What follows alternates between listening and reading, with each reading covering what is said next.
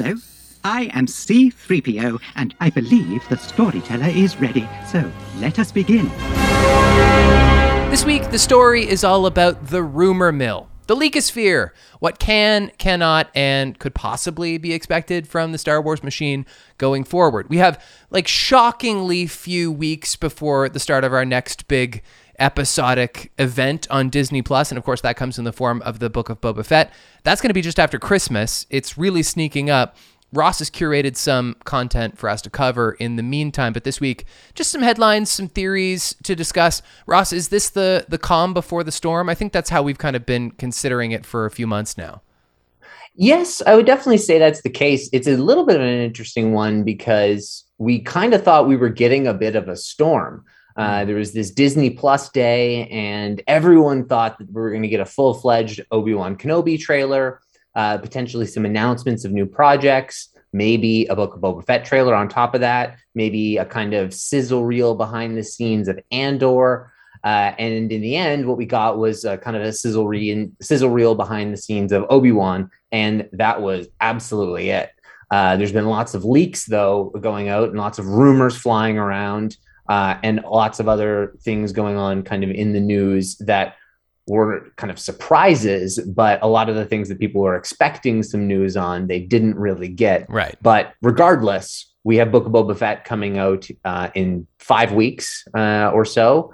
And after that, we all know what 2022 is bringing, and we'll talk through those things here tonight. Yeah, it'd be interesting to see if there are actually any big story hinging revelations in the Book of Boba Fett, or if we're just going to get a really great pulpy adventure that kind of bolsters our understanding of the background of this character we've known for a long time.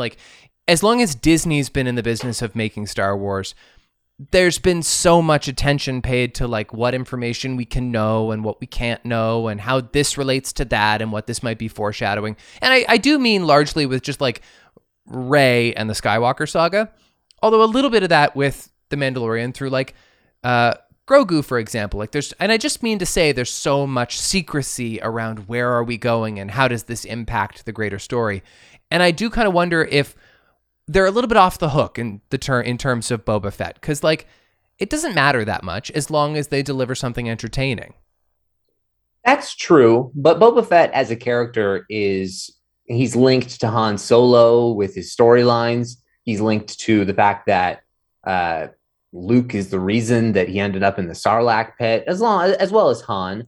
But he's got a real reason to dislike him. He's got a reason to dislike Jedis in general, though, because of Mace Windu and the fact that he dates back to the Clone Wars. He's a clone. So he's a very interesting character now that we've built up all these new layers on top of him. But I would agree that there is definitely a bit of a kind of a way out that you don't have as much, I guess, there aren't as many dominoes already set up still to knock over. It's more self-reliant, I think. It's less dependency.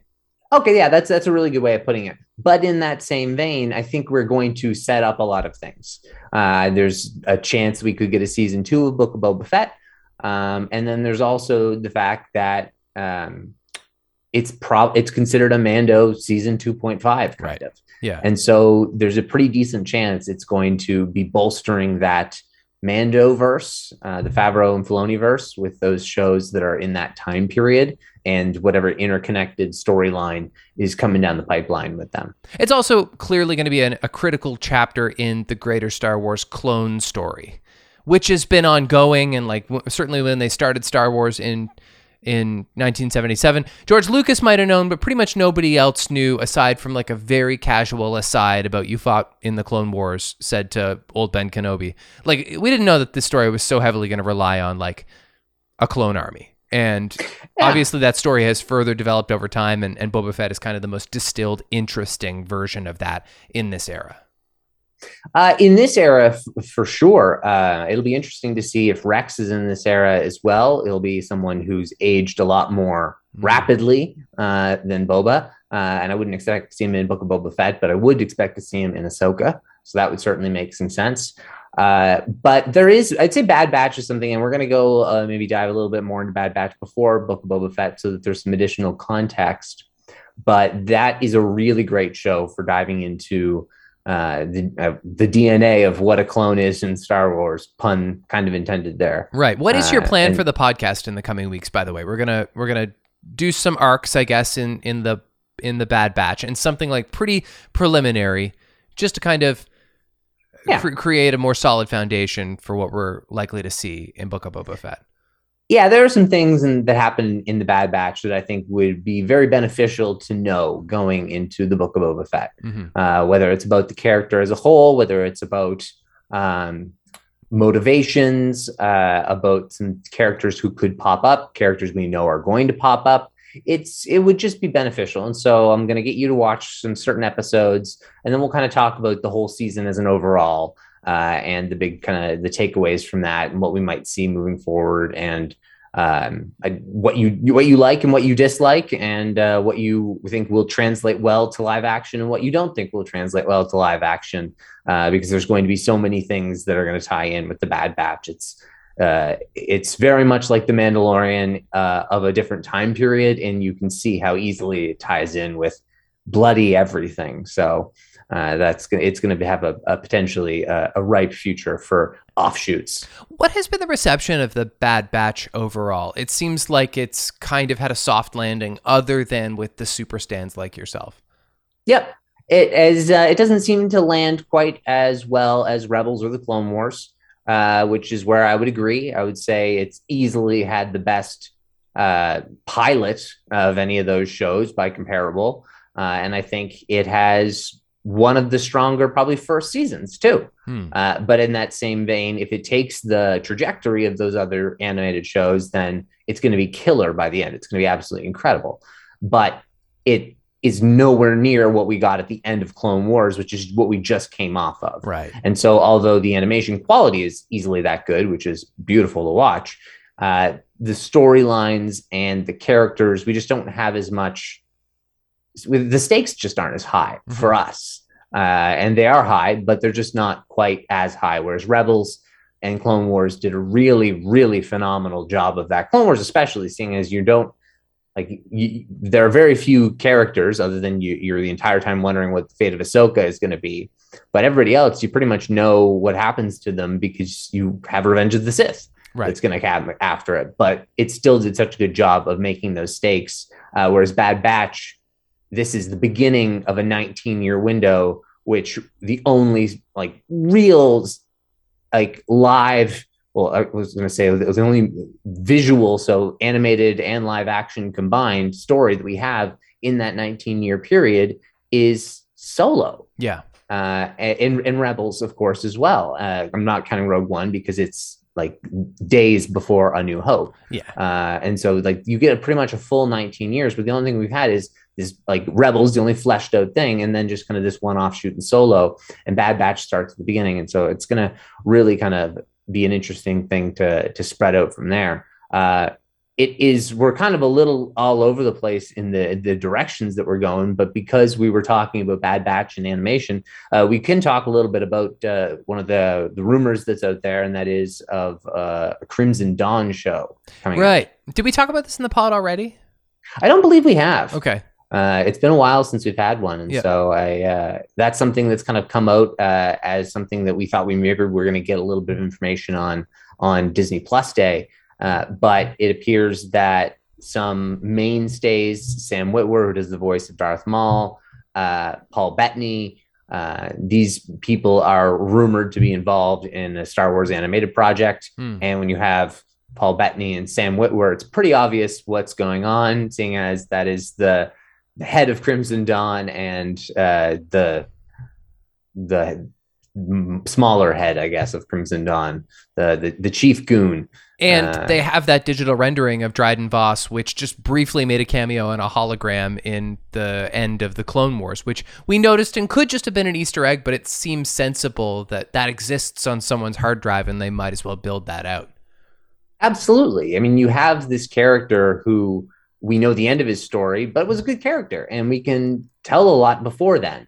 And so if we can figure out how Maul loses his power, maybe get a couple seasons, and then, I mean, who knows? It could be kind of cool if this show took place around Solo, So like the final episode of season 2 maybe has like a different viewpoint. Like maybe we're spending a lot of time with Maul near the end of season 2, and he calls up Kira at the end, and it's like, meet me on Dathomir. And then we switch back, and so you get the little bit before and a little bit after, whereas Kira gets brought in. Yeah, that would be cool. Or for that matter, like start to reincorporate Alden Ehrenreich through animation for all I care. Like if that's the way to like continue some of the story that's left on the cutting room floor after the debacle that was the commercial debacle that was Solo, which we seem to talk about ad nauseum. You know, maybe that's an opportunity to bring him back, if not through other Kira avenues or other Lando avenues. Yeah, that's absolutely a great point. Yeah. But I think that Maul's rightful place is in animation. I think they can do more that way. They can use Ray Park if they need to, but they don't need to use his face. And that way they can do what they did on the big fight scenes and use some choreography in that regard, which is really cool anyway. And Sam Witwer can really kind of flex his chops there as Darth Maul. And Darth Maul's made his bones in animation. The Phantom Menace is not what makes Darth Maul anymore. I mean, yes, Duel of the Fates is incredible, but over time, Darth Maul becomes less and less the thing that you focus on in that fight, in my opinion. Yeah. And everything else about Darth Maul becomes far more interesting. And so no chance we're going to see Ray Park as Darth Maul in Obi-Wan Kenobi. No, it just doesn't make sense. They went the right route and they're focusing on Vader. And that is the best transition ever to go into Obi-Wan. They specifically say he has one task left: keep Luke safe. And that's the starting place that they have for the story. Obviously, things go out from there. This is what Deborah Chow and Ewan McGregor were saying in the kind of sneak peek behind the scenes. This is what I quite believe is what the investors saw last year. So this is old. This is almost 12 months old. And really the fact that this is all we got is kind of lame. It feels misleading unless they've got some other really big splashy thing planned for not too far down the road. I hope we don't have to wait until the season finale of Book of Boba Fett to get like a teaser of Obi-Wan Kenobi, which will at that time be like not that far around the corner. It's a possibility, but yeah, like you texted me that day, like it's a pretty sure deal we're going to see some footage, and we didn't. We just saw this like little package, this 90-second package of Ewan McGregor saying the same like cliches about how it'll be special for the fans, and it's really nice for me to get to work with Hayden again. And I guess the only other thing that's kind of cool is we got to see some concept art. Yeah, well, I think the big thing is that he's not necessarily saying these things again. He's saying quotes that we've heard. Yeah. And so the fact that he's saying these quotes we've heard make me believe that this is the package that was shown to investors almost a year ago. Right. So something happened behind closed doors then. Like they were planning on it and they're like, wait a second, we can't put this out today. Oh, you mean? Maybe. I don't think so. I think that this was just the rumorverse got it wrong. Okay. And that maybe a lot of these things are ready and are coming at some point, and they just assumed that it was Disney Plus Day. I don't know, but I don't know why that they would hold something back and then we'd still be, I don't know, 2 weeks later without it. Yeah, that's a good point, because they could make edits to it if they had to like cut out Tobey Maguire or something. Yes. That's very relevant. You know what I mean? But yeah, the concept art is really cool, though. That is one thing that is a benefit. We get to see Ewan McGregor's Obi-Wan, and he just looks dusty as hell. Yeah. He's just caked in layers of sand and dust riding on an Eopie. And the Eopie's got this, like, it looks like an upside down laundry basket from the 70s on it. It is really, it's an extremely A New Hope looking image. Great. But the best part is it's an Eopie, which is a prequel character. It's the farting ones from the Phantom Menace. Yep. It's also what he takes to go drop Luke off to Beru and Owen. And so maybe it's his faithful Eopie. Yeah. And it's such a great blend of those two movies. And so it's amazing that you can get that in one shot. And then the next shot is a bunch of stormtroopers in the Jedi Temple.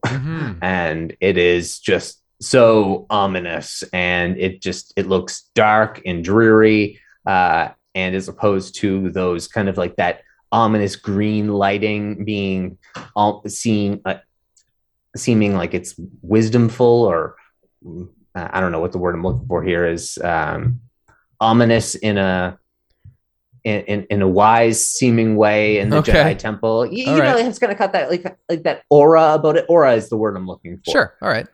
Where like when you think of the library scene in Attack of the Clones, imagine like a stateliness, like an erudition. Yeah, but also very futuristic. Yeah, almost like a futuristic, like a hydroponic grow up, and it's all like the lights, and it's very futuristic.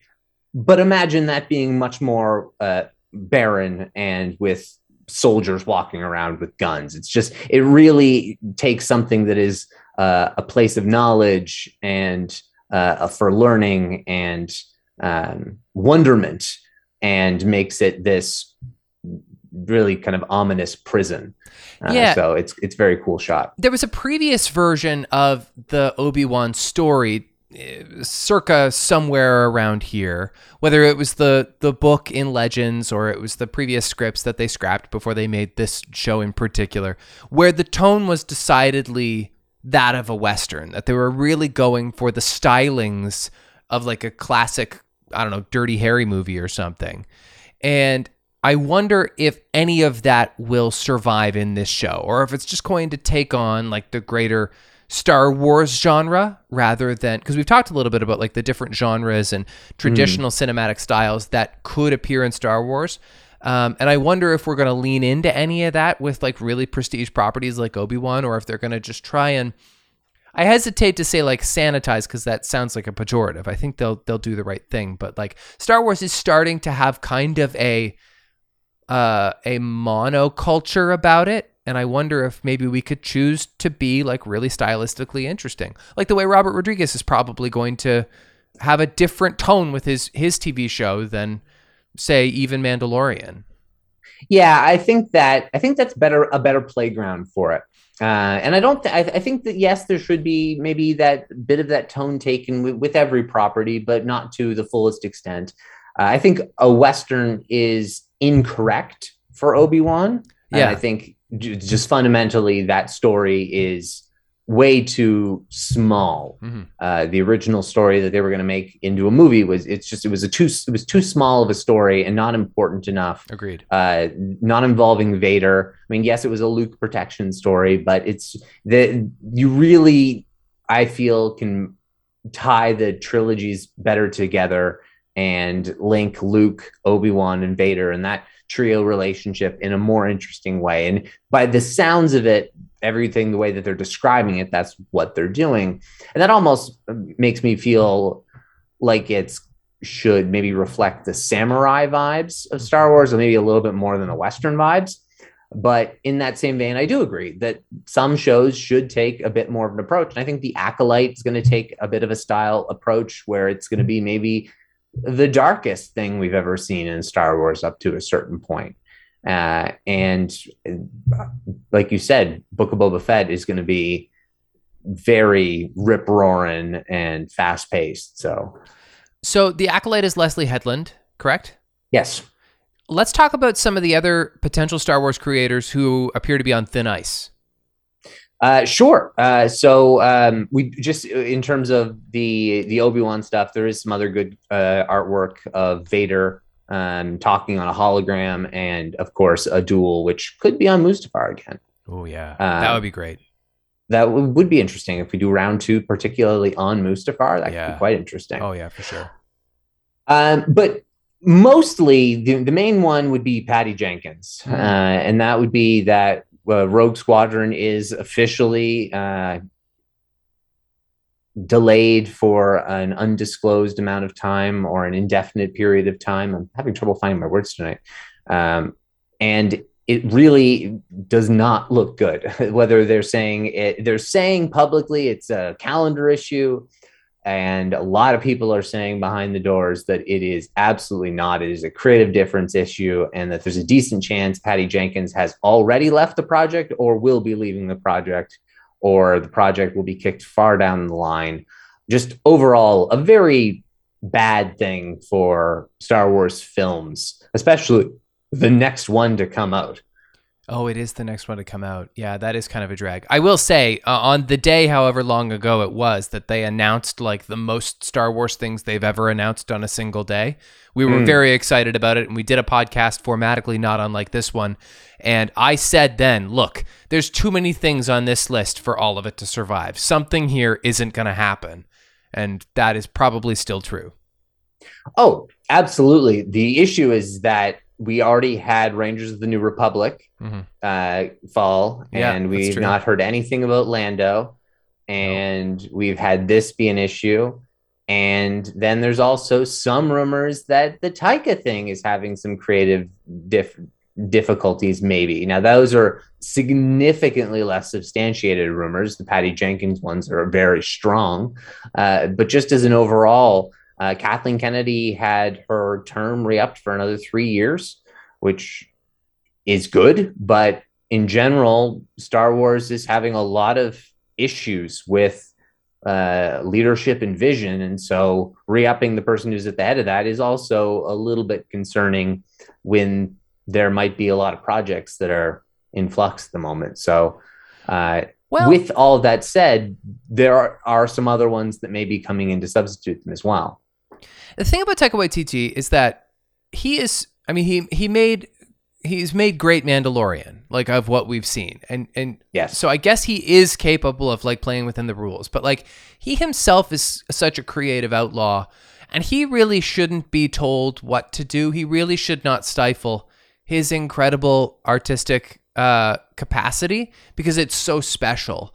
And considering what we've seen happen with Lord and Miller, and I don't know if this is the case with Patty Jenkins, but Star Wars is not always very friendly to somebody who has a very specific style of filmmaking. And so there's that. I don't know if that is threatening his role at Star Wars. And there's also just the fact that he has to be so busy. Like, anytime he's on like an interview, he's talking about how he's working on a Thor movie, or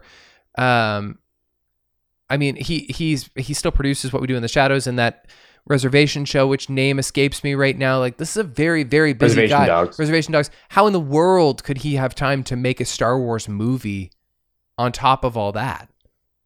Well, I mean, it's very possible, but I struggle with the creative differences thing, because as much as, yes, you shouldn't be meddling, the only proof that we have of people where the meddling has got them, like, they've actually removed people, was Lord and Miller, who were apparently lying to the studio, or not necessarily lying, but like words, I shouldn't say that. They were just, they weren't making the movie necessarily that they said they were going to be making. Sure. And then you have Colin Trevorrow, who, in my opinion, has a script that was on paper much like just a really good script and did not need to be thrown out.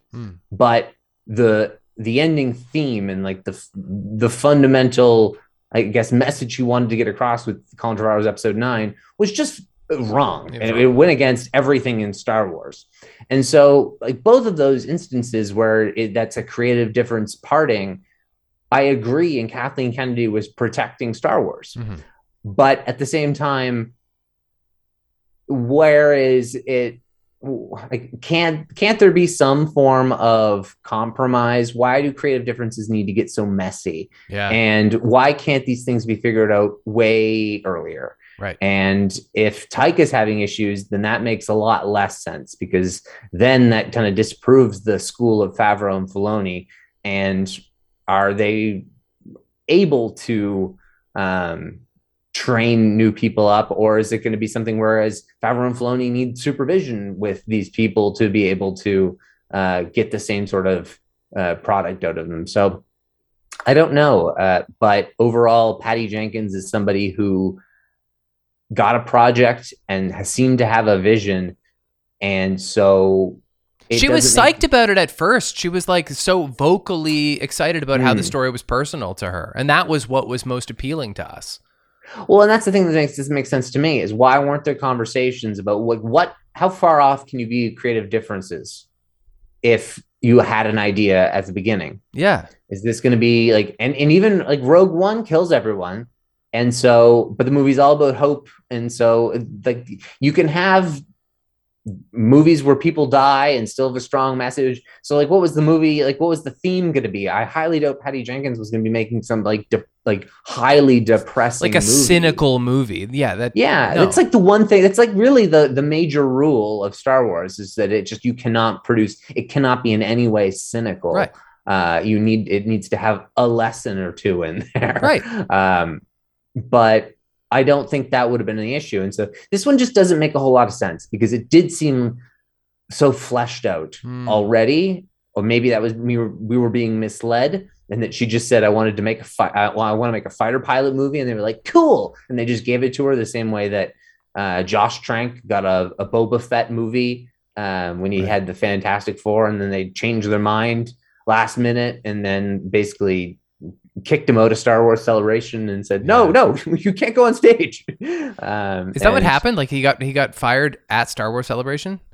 Is either Celebration or Comic-Con. That's messy. And it wasn't necessarily fired right then and there, but it was like right before. Like people were like, it was like right before. And Josh Trank's departure was a messy one from Lucasfilm. Although he didn't speak negatively about them, the sounds of it, they just cut him at the knees when he had a bad film. At the risk of asking a kind of neckbeardy question, if there's messiness happening right now behind closed doors, does that have anything to do with the re-upping of Kathy Kennedy's contract? I don't think that would have created any messiness. I think that if there's messiness, that's not necessarily a great thing to have done. Right. But then again, it all depends on exactly what's going on. Maybe Kathleen Kennedy, there is rumor that there's going to be a movie still in 2023. That was my next question, is if it's not Patty Jenkins, what's next in the theatrical slate? Well, this is where ultimately you can't jump to the conclusion that Kathleen Kennedy's making the mistake. And this is that the rumor is that maybe there's an Old Republic or a High Republic movie. Right. Now, I remember the name Leda Calligradis because I had to, take 100 attempts to learn how to pronounce it because she was heavily, heavily rumored in 2019 to be writing an Old Republic adaptation. And so adapting the old game and taking I believe the major story and making it into a film, whether that's awesome. Probably a canon film of sorts. And that's phenomenal. It is, except for that Hollywood does not have a great track record of adapting video games. Doesn't mean it can't be done, but it hasn't been done well very many times. That is a very good point. But then again, they're also redoing the game as well. And so it's interesting to see in what kind of liberties would be different from the game. Would it be something that is a complete kind of one for one, or just maybe takes a few things from it and builds its own story from there? Who knows? But either way, if that's a project that has a script that's been worked on for 2 years, that's something that could be plug and play and ready to go with. You get a director and then you hit the ground running. Could that director be Rian Johnson? Maybe. That'd be very cool. Yeah. And so if you have something, there's an example, you have a director already. And so these are the kind of things that it could make sense that they could just slip one of these things in, bump Rogue Squadron back to 2024, and then there's no issues whatsoever. Yep. Maybe that's the case. And ultimately, in that case, that means we just get an extra Star Wars movie, and that could be great. Yeah. But there is no confirmation on it being Old Republic, High Republic, or if it's either going to be, or if it's even going to happen. But that is certainly the rumor out there, is that we're not going to be getting nothing in replace of Rogue Squadron. I mean, I'm not concerned that there's not going to be enough Star Wars. I just want the Star Wars that they make to be well conceived and artfully nurtured, because we've seen cases where stuff is the creators were trusted, and usually that was the right call. Other times where the creators were not trusted, and it was usually the wrong call. Like, it's actually a pretty easy recipe for making satisfying Star Wars stuff. And I just hope that they've learned from the lessons that have come along.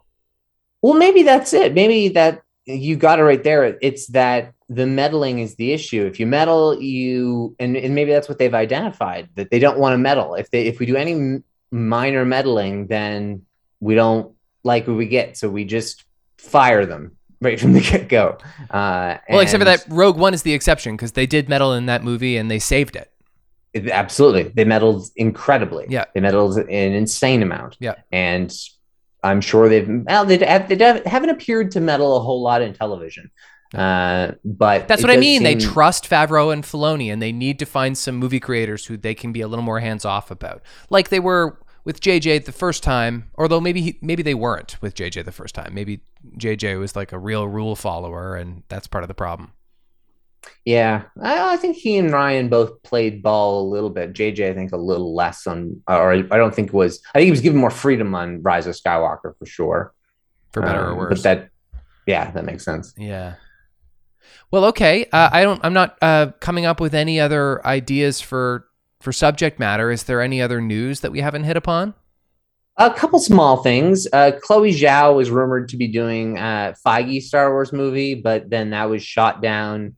Maybe it's still the case, but it was shot down as not being the case as of now. I mean, this is the reigning Best Director Oscar winner. But she also made Eternals, which is just like widely reviled. And so I don't know if we wanted to make a Star Wars thing.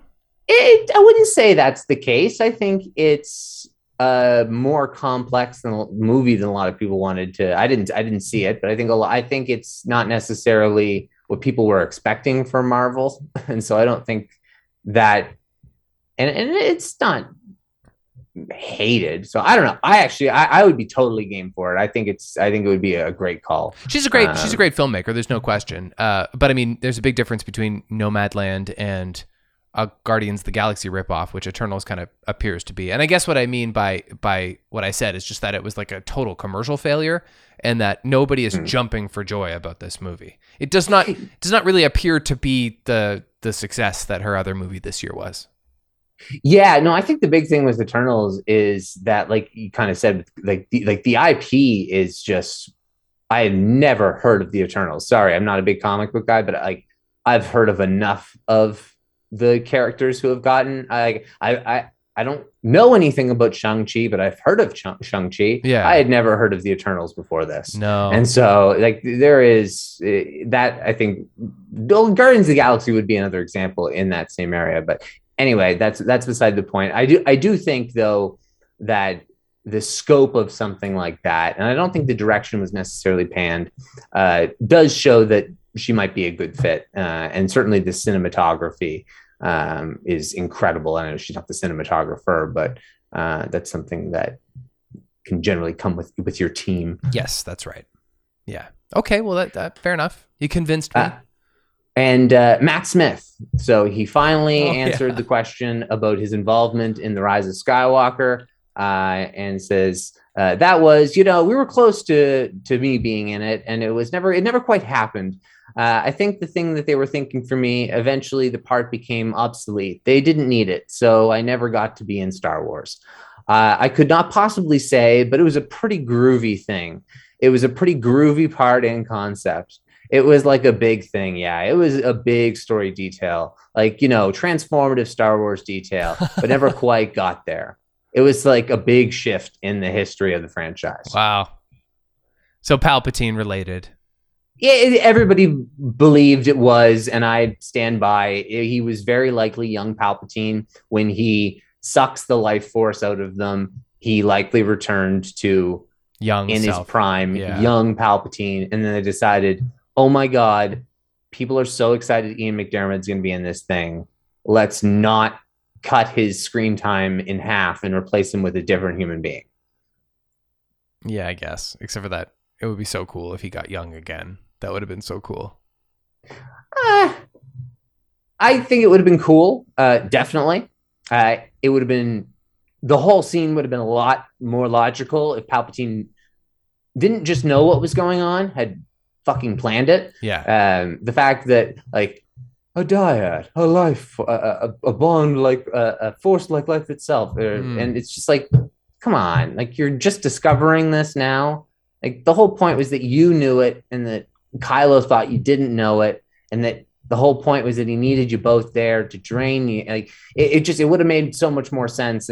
But then under those circumstances, I wouldn't have cared whether he had become Matt Smith or Stadium McDermott, because I would have been happy that Palpatine outsmarted everybody. I really completely forgot about the Matt Smith of it all, but it's funny because do you remember how many conversations we had on this podcast about like who Matt Smith might be? Because it was like the enduring mystery in cast rumors for so long. Mm-hmm. And at times we even thought it was confirmed. And like, we thought like, well, maybe he's going to be one of the Knights of Ren, because for a long time we thought they were going to be more consequential on the story as well. And like, we were pretty sure he was going to be antagonistic in some way. And I'm not sure why, but like we had conversation after conversation about Matt Smith. I guess just because it seemed right. Like the guy seems like he should be in Star Wars. And I guess there's still a chance for that. Yeah, absolutely. And he was in discussions for it at the same time that they were casting other people. Yeah. And so he very easily could have been in Star Wars. And so when they cast Kerry Russell, they were having those conversations. And so it does make sense. It's great to finally know the truth. And I do. And yeah, if they wanted to do a young Palpatine, I do think they could still use a guy like Matt Smith again, or somebody else. What else do we got in the news? Anything else? Not too much. Ludwig Göransson, best score soundtrack for visual media nomination at this year's Grammys. So that's awesome. In particular for Volume 2 of Season 2's soundtrack. So it's episodes 13 to 16. Cool. That Luke Skywalker music is pretty epic. So honestly, a Ludwig Göransson is like one of those guys who could get an EGOT, because like it's only a matter of time before he wins an Academy Award, because the field is so narrow and he's so good. And also, like, they're going to want to get him to do a Star Wars score for a movie at some point. And definitely. And that's kind of like a shoe-in. So, and, you know, the Emmys and the Grammys and the Oscars, really just the Tony that I guess would be a little evasive for him, but I believe in it. Yeah, I mean, the fact that he's like partners in crime with Donald Glover, I'm sure the two of them will work on their EGOTs together. Yeah, and good point. find a way to hammer home that Tony. I'm obsessed with the EGOT. I just find it to be such a fascinating thing, and songwriters in particular, I think, have the clearest path. Yes, they definitely do. Yeah. But I think he's definitely one that's lined up for it. In addition to that, one other big thing, and the rest of it is really, it's about Ahsoka. And so that would be Dave Filoni's conversation just a little bit about the Ahsoka show. Is I thought of this adventure for Ahsoka for a long time, and it's interesting to see how it's evolved. Years ago, I never would have imagined that it was sprung from a branch of a tree that had I never would have imagined that it was sprung from a branch of a tree that had anything to do with a guy like Din Djarin or a child that looks like Yoda. It's a great lesson for me on how when you have these creatives like Jon Favreau, they can help lend such dimension and depth to what you're doing. So that's cool. That's kind of like he's had this story, but the entry point, he's really happy with kind of the way it kind of linked in for him. So that's encouraging. That's really nice. I hope that he gets to be and I think he will get to be a very important shepherd for Ahsoka going forward, because arguably she has some of her best story ahead of her, and I'm really psyched to see that. And obviously she's very important to Dave Filoni. Yeah, and absolutely. And he's going to be the showrunner and the main director of that show and the main writer. And so it's that I'm insanely excited for that one. And in addition to that, we have Natasha Liu Bordizzo, who will be playing Sabine Wren as a confirmed main cast character. So this is slam dunk that we are pretty much getting the Rebels sequel in live action, and that we will be getting Ahsoka and Sabine going off and looking for Ezra and Thrawn. And so that means that we will potentially be getting Sabine in Mandalorian as well, because she is a Mandalorian. Sabine is a rebellious Mandalorian, who kind of decided to leave the Mandalorian culture and join the Rebel Alliance, which is not really a common thing for Mandalorians to do. Was an Imperial explosives expert, and ultimately helped destroy Mandalore accidentally, and so then joined the Rebel Alliance to do a little bit of repentance. And so Sabine is an awesome character. Natasha Liu Bordizzo looks exactly like how I would imagine Sabine would look like in live action. It's kind of crazy. Great. And she's a black belt. Oh, cool. So it seems kind of like a slam dunk great casting. So maybe she got hired because of her athletics. Like, she's not an especially famous actor. She's not a famous actress, but she does have a decent body of work. She was in Guns Akimbo with Daniel Radcliffe. Yep. She's been in a number of TV shows. She has a solid IMDb for someone in her mid 20s. And so I'm not discouraged about her acting abilities in the sense this is not her. She certainly has way more experience than someone like Daisy Ridley had. But when she got Rey, maybe a little bit more like John Boyega's acting experience at that point, maybe even a little bit more than that. But on top of that, also being a black belt and dropping out of law school to become an actress when she got her first starring role. So this is just an interesting person. Yeah. But as an overall, the perfect look and physicality. So that's an extremely important element for this character. It's nice to me if they don't always prioritize getting some big, like, heavy, splashy, fancy name. Like, it's great. Like, Rosario Dawson is like a known actress, has been around for a long, long time, and like she was attached to Ahsoka, and she has star power, and like that works, I guess. But like, we don't always have to do that. You know, we don't always have to stunt cast a Chris Pratt as Garfield or something. No, I completely agree. Tia Sakar, who did the voice of Sabine in Rebels, she is also an accomplished actress. And so I think there maybe could have been a chance, but considering that they so clearly wanted to go, I think they had a clear ethnicity that they were aiming for. Yeah. And so as a result of that, they didn't want to go with Tia Sakar. But in that same vein, I think they could have, and I think she would have probably done a really good job. But either way, the physicality angle, clearly Natasha is going to be able to pull that off, and they won't need as much stunt double work. So that'll be certainly a handy element for a leading character. Katie Sackhoff's really lucky, that she gets to play both versions of her character in live action and cartoon. Yes, she is absolutely the exception and not the rule. No. I did hear through the grapevine that Ashley Eckstein didn't even get an audition for the Ahsoka. That's too bad. Role. So that does kind of suck. But yeah, I would have hoped Tia Sakar would have, because she was in the Good Place.